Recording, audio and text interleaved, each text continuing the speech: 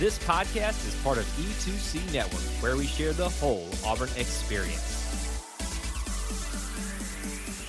War Eagle Auburn fans, and welcome to Tiger Tracks, your source for Auburn cross country and track and field news and discussion. I'm your host, Jessica Loomis, and I'm here with my husband, Kyle, to discuss the NCAA South Regional Meet and the NCAA Cross Country Championship Meet. Just as quickly as it got started, it's already done. I mean, that's always how it is with cross country and indoor track. They're like so short. Well, but like with cross country, you typically have about 4, if not 5, regular season meets, and you've got 2 postseason meets, which we're talking about today. But it just is. It seems like there would be a little bit more, times that we get to get to know them, spend time with them out there across the country. Across the country. Yes. For cross country. Even though we really don't technically go across the country. I mean, we go across the region. We go up to Indiana, it seems like, a lot. And Florida. Well, but that's the region, though. The region. Okay. The region for me would be the Southeast. So we are going to talk about regionals first, because obviously that would be the first thing. Since we already mentioned regionals, to discuss. Yep. So regionals happened at the John Hunt Cross Country Course in Huntsville, Alabama on November 11th. So about a month ago. What do you think it takes to get named for you to have a cross country course named after you? Oh, you have to donate a lot of money, because I was reading about the cross country location for the NCAA championship meet. Yeah. Oh, those people donate like $8 to $16 million. Like, I can't remember the exact figure, but it was somewhere between 8 and 16 million. Could we put down a deposit? With what money? I don't know. So if anybody wants to be a Patreon, Kyle wants to own a cross country course. I didn't say I wanted to. I was just curious, like, how does that work? Usually money's involved. It's always money. Always. Yep. So John Hunt, that cross country course. Yes. Auburn has been there before this season. It's a great course that Auburn really enjoys. Even Coach Kint said how much they enjoy that course. So it was really nice that that's where regionals were held. 39 schools competed for the women and 34 for the men. And the top 2 schools in each race automatically go to nationals. Yep. Just as a reminder. Yep. Kyle, do you want to start with the women? Or I would be happy to discuss all the ladies. I was actually about to start singing all the single ladies, but I don't know these ladies personal, so yeah, I you don't know that they're single, so that's fair. So that would not have been appropriate on my part to do all that. All right, the women, they ran a 6K, finished 11th overall in regionals with 334 points. There are a total of 228 female athletes competing in this race. Again, I think we've talked about some races where there are a few more, but this is the best of the best of the best. Correct. So trying to whittle that for the down. region. For the regions, yes, for that there, so you can whittle it down even further into nationals, which we'll talk about in a little bit. So let's talk about all of the people that competed for us. It is headlined by none other than one of the family names we've gotten to know in cross country, the Rogers family. Samantha Rogers. This is her second NCAA regional meet. She had her career best 6K performance at the SEC Championship meet with a time of 20 minutes, 12.66 seconds. She here placed 16th with a time of 20 minutes and 7.1 seconds, a new PR for Samantha. So 2 meets in a row, she's had PRs. Yep, exactly what you would hope that we would do. At the end of the season, absolutely. As you get to SEC titles, as you get to regionals, and now this, you want to kind of see that. Even if it's not like a significant amount, just giving that little extra best to keep pushing to that better and better time so you maximize your opportunities. There's like a little click that you normally do in the thing where you do chipping away. Like you're like click, click, click, click. You've done it in a podcast previously. I have? Yeah, you have. I don't know what you're all right, referencing. We'll there. just move on then, because I don't know what you're talking about. All right, now let me. We have been mispronouncing Jean. I always say Kotze. Is it Ketsy? I think it's Ketsy. So yeah, if we're still, that's what I suggested at the beginning of the season, and Kyle went with what he thought. Well, so we're gonna go with that. If we're still mispronouncing it, we tried. Jean Ketsy had a career best 6K at the SEC Championship meet with a time of 20 minutes 33.55 seconds. Here, she finished 53rd overall. 21 minutes, 13.2 seconds. We had Hannah Tarwater placing 54th, 21 minutes, 13.8 seconds, a new PR for her as well. Hallie Porterfield placed 103rd, overall 21 minutes, 56.6 seconds. Sarah Pacer placed 116th, 22 minutes, 5.3 seconds. Now, all of those would be the point scores for us. That's correct, because we got those top 5 right there. So that's correct. You've actually learned something. I retain a few things every season or so. Really proud. That's about all I can do. So we have Samantha, Jean, Hannah, Hallie, and Sarah as your scorers, contributing to that 11th place overall finish. when you total up all the team scores there. Who we also had competing, we had Hannah Thuss, 150th overall in a time of 22 minutes, 42.6 seconds. And then Haley Marston placed 161st overall in a time of 22 minutes, 47.8 seconds. So, it sticks out to me there. I'm going to steal one from you. 2 PRs that we mentioned already from overall, people scoring individually as well. Correct. But look at, right here, how many total athletes we had running. 228. Everybody placed almost in the top 160 there. So nobody was in the very back group there. It's kind of what we've been talking about a lot. Cross country has been increasing its prominence for Auburn over the past few years. And even the non-scorers were, not in the back group of everybody right. there. Very impressive. Absolutely. So let's talk about the men at regionals. So the men ran a 10K, and they finished 5th overall with 204 points, and there were 180 athletes competing. So for Auburn to score was Ryan Kinane, and this is actually his second regionals meet. He finished 7th overall with a time of 29 minutes, 33.2 seconds. And this is his 10K PR by almost a full minute. That's incredible. I just can't even imagine. Like, this is his best race of his life, obviously. Yep. And I believe he's a senior, if I'm not mistaken. Is. So, you really want to see him go out with a bang. And obviously, this is just regionals. I mean, hey, but, man, he did that. Wow. So then next, we had Carson Beddix placing 25th, and he also had a PR with a time of 30 minutes, 24.1 seconds. Followed by Lewis O'Loughlin placing 42nd, and he got a PR with a time of 30 minutes, 59.6 seconds. So the top 3 finishers for Auburn all got PRs and all finished within the top 45 athletes. And especially 2 big names that we've been talking about for a long time, Ryan Kinane and Carson Beddix. It's really good to see them not only leading the way up there, but getting PRs as well while they're leading the way. Absolutely. Well, and this year with the addition of Lewis. Yeah. I mean, it's just incredible that all 3 of them got PRs. So then we had Cooper Atkins placing 69th in 31 minutes, 31.8 seconds. Joseph Perry placing 83rd in 31 minutes, 48.1 seconds. Those were all of your scores for Auburn.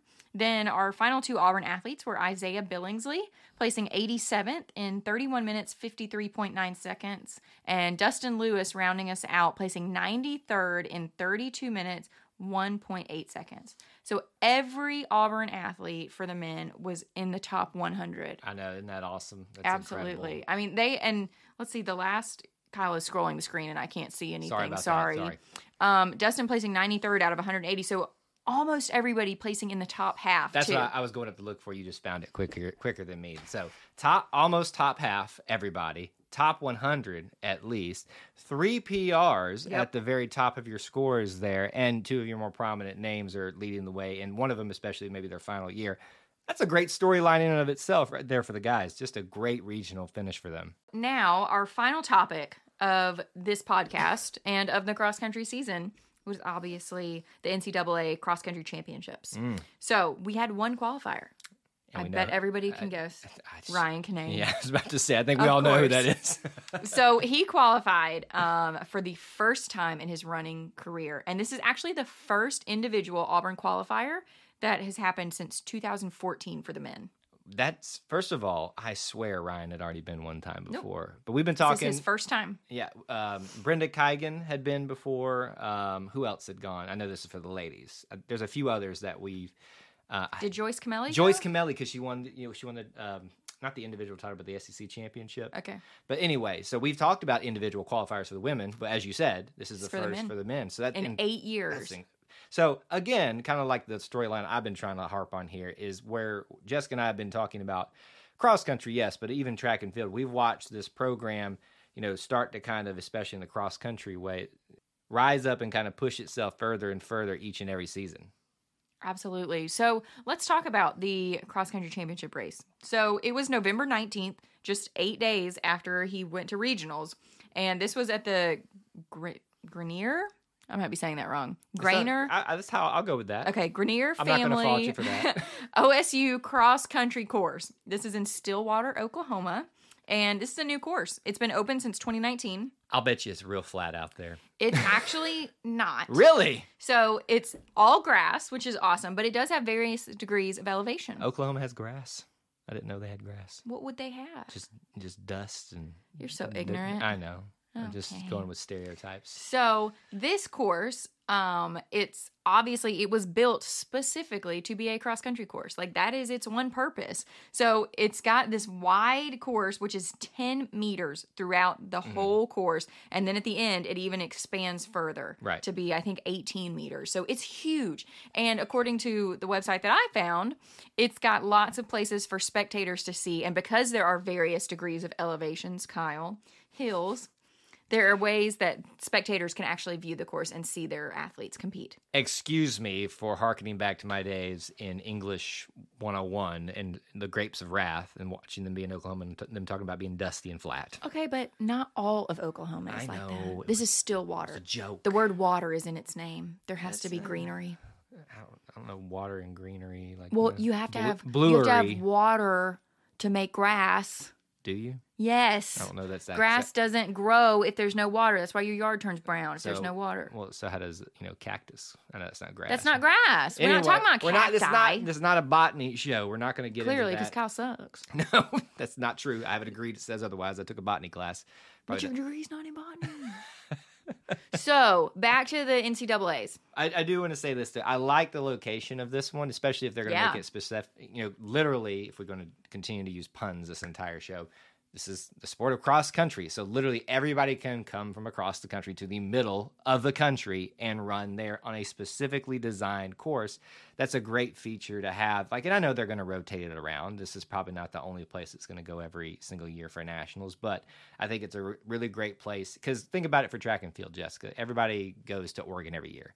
It's on one side of the country, but it's the best facility out there. So it's nice that you have such a unique and specified course for everybody to go to if they want to, more often than not. Absolutely.